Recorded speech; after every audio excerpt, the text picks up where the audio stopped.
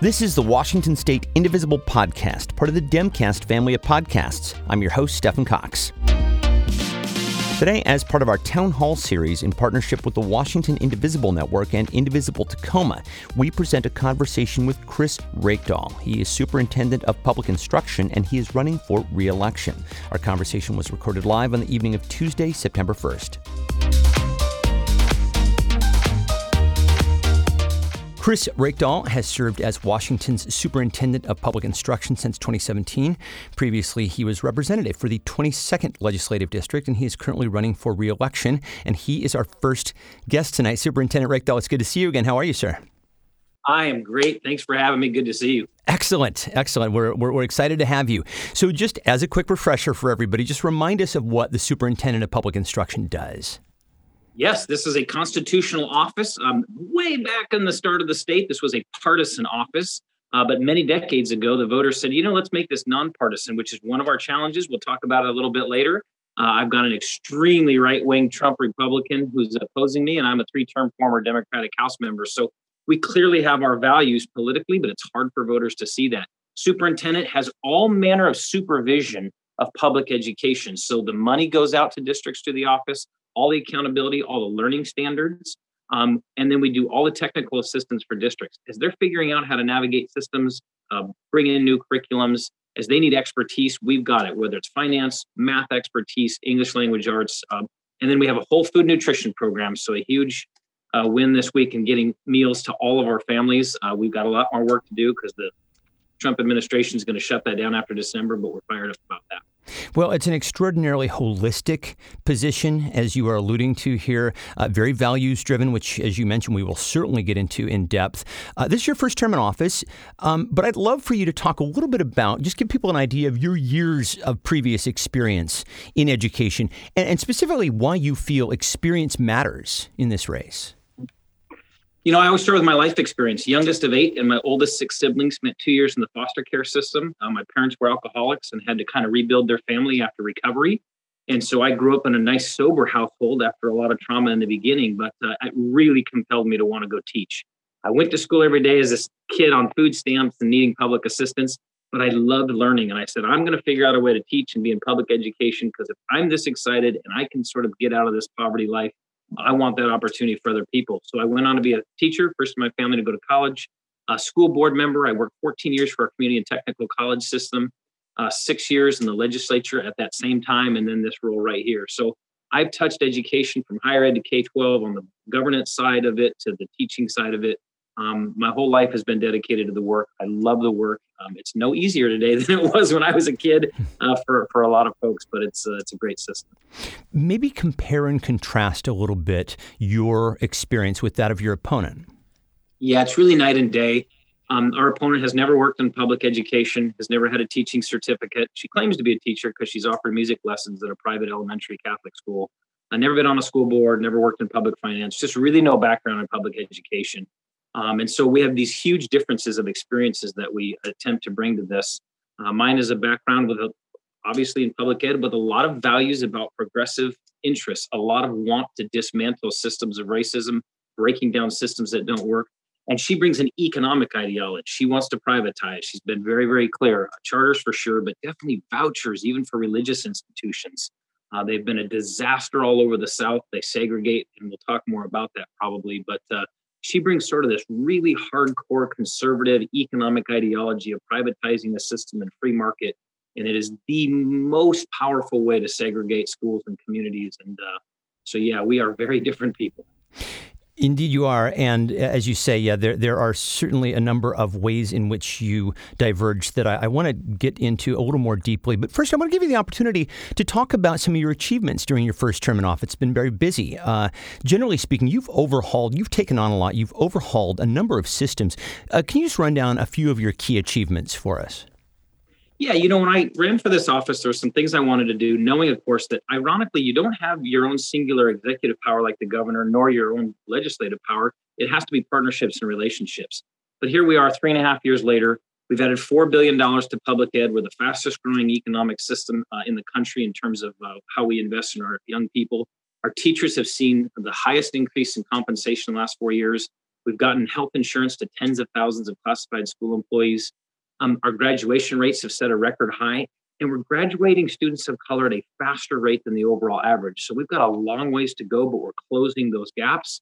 A couple of really cool things that are not on people's radar, but it's awesome. We've now brought dual language, bilingual learning to elementary schools in 40 districts around the state. Until we are committed to dual language and really honoring heritage language as well as languages learned, you can't be globally competitive. You cannot suggest for a second that we understand the world and we respect the world until our students can say, I can compete anywhere in the world. And we just haven't done that. Thing called transition kindergarten. Why wait till kindergarten when students are already behind to find out they're in deficit and then we're remediating? We've actually got a program that allows them to get a 6-month jumpstart, an 18-month experience. So those families get intensive supports, then they're at standard, and then they have a lot more success. Also created CTE pathways, career and tech ed, by delinking high-stakes standardized tests. We've done virtually everything we wanted to do in the first 4 years, or at least gotten a significant start. But with COVID, there's so much we have to now rebalance. There's so much we have to rethink about. And we will lose the progress on equity if we are not intensive about public ed, about really embracing its possibilities. This privatization concept, using COVID as an excuse to tear the system down, will be a disaster. So there's a lot of work left ahead of us. Well, you're kind of anticipating my next question. And I will just stress for people that we are having 15 minutes with each of the 4 candidates tonight. And so I'm trying to get to the most pressing questions. And we did get a lot of questions about COVID. We are about to be in school again. According to the Seattle Times, about 94% of public school students in Washington are going to be learning remotely this fall. So you know, as well as anybody, that this is a very difficult time for parents, students, teachers. Talk about why it's important to keep you on the job during this challenging time. You were alluding to it already, but I'd love for you to go a little bit deeper if you could. Yeah, so a couple of things. I mean, obviously, this is a once in a 100-year pandemic. We hope, right? Let's hope we don't do this again anytime soon. And right now, more than ever, you have to have relationships with the governor's office, with the majorities of our legislature, be willing to be in every community and see students as the priority. Again, not some philosophy or ideology, but really see the unique needs of students. Now, this is a tough time because we do have 1 million students learning remotely to start the year. Department of Health and the governor really set that framework. Again, that's not something OSPI can decide. I can't go in and say, we are definitely going to school, we're going to close them down. Those are other authorities. So our job was to respond. Get 100,000 devices in the hands of kids who didn't have it. Get 100,000 connections to broadband for families who don't have it. And if they don't, then make the schools get those kids in for in-person learning so that every student gets access to their basic ed. We had to bust our tails in the last 3 weeks to get the U.S. Department of Agriculture to ensure we could feed every family who needed food. And so our office facilitates this massive effort on equity to get kids access to food, quality learning, whether it's remote or in person, all those wraparound supports. And of course, we're doing that in partnership with local districts who all have local school boards making their own sort of independent decisions on how they'll deploy. We just create the conditions so that they can do it as safely and effectively as possible. So this is an enormously weighty question that I'm going to drop on you, and with the limited time we have, but it is something that we alluded to earlier, and so I would like to get to it. Let's talk about values, educational values. What do you consider to be the key values that should inform our public schools? Well, first and foremost, equity. The concept of public education was not in our origin, right? We started as a country of elites, of racist background. If you were a person of color, if you were a woman, or you were a non-property owner, even white male, you didn't participate in the democracy. So this is a country that's actually chosen a system of universal access at the age of 5 and ultimately a commitment through the age of 18. It is the most democratizing tool or institution we have in the country.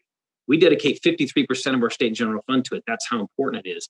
Every student the opportunity to not just learn next to somebody who might be very different from them, but to learn from each other in classrooms. So that's one of those values that I cherish. When folks say, no, give them all their little piece of the pie and let them run to their own faith community, their own church to get their education, or stay in their own part of their neighborhood, you go back to the origins of vouchers, started in the Jim Crow era, and it was a move by white folks to try to create elite segregation for themselves. We've broken that down for 60 years. We have these community schools that we support, and it's just so important that we stay focused on that. We've got work to do. It's not a perfect system. It's got flaws. It is not just in many cases, but it is our best opportunity at democratizing, giving people opportunity, and its purpose is to lift up individuals And obviously, when you do that, you build an amazing workforce too. You give them opportunities to be entrepreneurs or to work for somebody, and you certainly underwrite the economy with great education. But it's not going to be what it needs to be until it's focused on equity, and we still have work to do in that. So equity, community, lifting up individuals. This, and when we spoke, this very much, in your opinion, runs counter to what your opponent brings to the table. You believe she wants to see what you refer to as a two-tiered system. Can you explain that? Yeah, ultimately, when you voucher a system, when you privatize it, when you say, it's not about community creating assets and supports for families.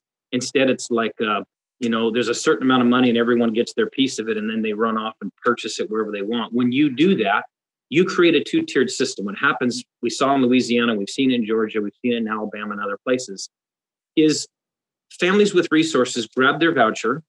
They say, well, we're doing this in part for some pretty sinister reasons. They go to places that then add a tuition because those families can afford it. And suddenly your best schools, the heaviest investments, the ones with the most resources, are only full of people who grab their voucher, which is equal, right? It's not an equity approach. They all got the same in Louisiana after Katrina, but a tuition piece was put on it, and only certain families with wealth and privilege could go to those schools. Everyone else is left in the system that is remaining, which no longer has that shared interest. Usually your levies just get destroyed because people don't want to vote for something when their kid's now going to the elite school. Transportation usually goes away, and people say, now that you have a voucher, you got to get yourself to school. It is the most segregation-based approach possible, and you create really two Americas, two economies, two different communities. And I cannot think of a more damaging thing, and I'm disgusted, if I can use that word, that we are in a moment of crisis where we really have to come together. And people across this country, including my opponent, is saying now's the time to create that system. While everyone's under duress and they're frustrated and they want to be in school, let's now crack that door open, because once they think they can do it, folks won't want to ever come back to that system. Before we let you go, I want to give you the opportunity to address something. This is something that your opponent published in a voter pamphlet. It contained what your attorney referred to as a, quote, defamatory statement about you in it. What can you tell us about this? Yeah, so my opponent published a flat-out lie, and the courts caught her, but unfortunately it's going to stay.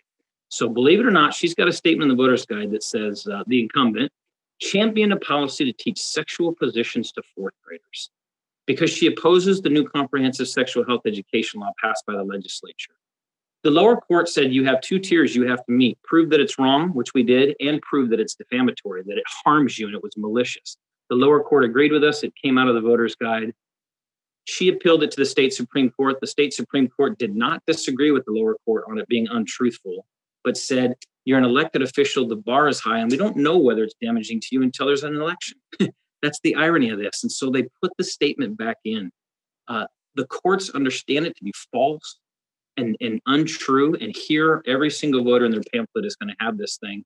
And it's because they're opposed to a bill, get this, that teaches kids from kindergarten through 12th grade how to create a safer environment for themselves, how to protect themselves from sexual assaults, how to reduce sexually transmitted infections, how to reduce the risk to themselves of pregnancy when it's unwanted. And it's stunning. 29 other states do this. Parents have the right to opt out. These are locally adopted curriculums. This isn't actually very revolutionary at all, but boy, this is the centerpiece for the state Republican Party, because normally on a presidential year, Tim Eyman would have put a tax issue on the ballot to get their base. He was running for governor, so they made this the centerpiece issue. It is just so grounded in evangelical basis, which I respect them personally. That's why there's an opt-out right. But to tell communities that you are not allowed to teach this stuff because some folks are offended by it is to deny equity for families who really need it. And boy, are there folks who need a science-based, medically accurate system of sexual health education. Well, there are going to be people who are calling on your behalf, making phone calls, phone banking, and I think you've just given a great rundown of talking points to refute what is on that ballot. Before we let you go, give us an idea of what sort of help you need with this point in your campaign so that we can help you get over the finish line in November. Well, I really appreciate that. You're going to hear from three other amazing candidates, and they get to put a big capital D next to their name because they're clearly Democrats, and everyone gets to see that in the voter's guide. When you get down to this statewide race, it's the only one where both candidates have to file as nonpartisan. And so people look at this and they go, wow, they both look good on paper. How do I figure this out? What we really need is folks in the indivisible community to be talking about the race, saying there is a clear progressive in this race, and there is a Betsy DeVos clone in this race. I mean, really, her policies are straight from the DeVos background. And we really got to have folks talking about it. They got to be on social media about it, and they've got to be talking to their friends. And I know it's old school, but when you jump on email or social media and you tell 20 or 30 people, hey, this is the candidate I'm supporting, and here's why, that's more information than they're ever going to get in a race this far down the ballot. And as you said earlier, everyone's got to get down the ballot. Usually there's a 20% drop off in this race from governor to OSPI. It was a little less than that in the primary, which means her base was very motivated. We got to get our base to come all the way down that ballot. So appreciate it. I'll throw in the chat again the address to the website where people can volunteer, can endorse, can donate, can get more information. And because this is going out to a radio audience as well, can you give us that in verbal form? I can. ChrisReykdal, oneword.org. The problem is that last name, Reykdal, a proud name from Iceland, where my father's side is from. ChrisReykdal.org, one word, Chris Reykdal. That is tremendous. Superintendent Reykdal, it's such a pleasure. Best of luck. We will be by your side. Thank you. Thank you. Bye, everyone. Thank you again to Superintendent Chris Reykdal. Thanks also to Kat Pipkin with the Washington Indivisible Network and Julie Andrzejewski with Indivisible Tacoma. And that is it for today. Our website is indivisiblepodcast.org and our email address is indivisiblepodcast@gmail.com.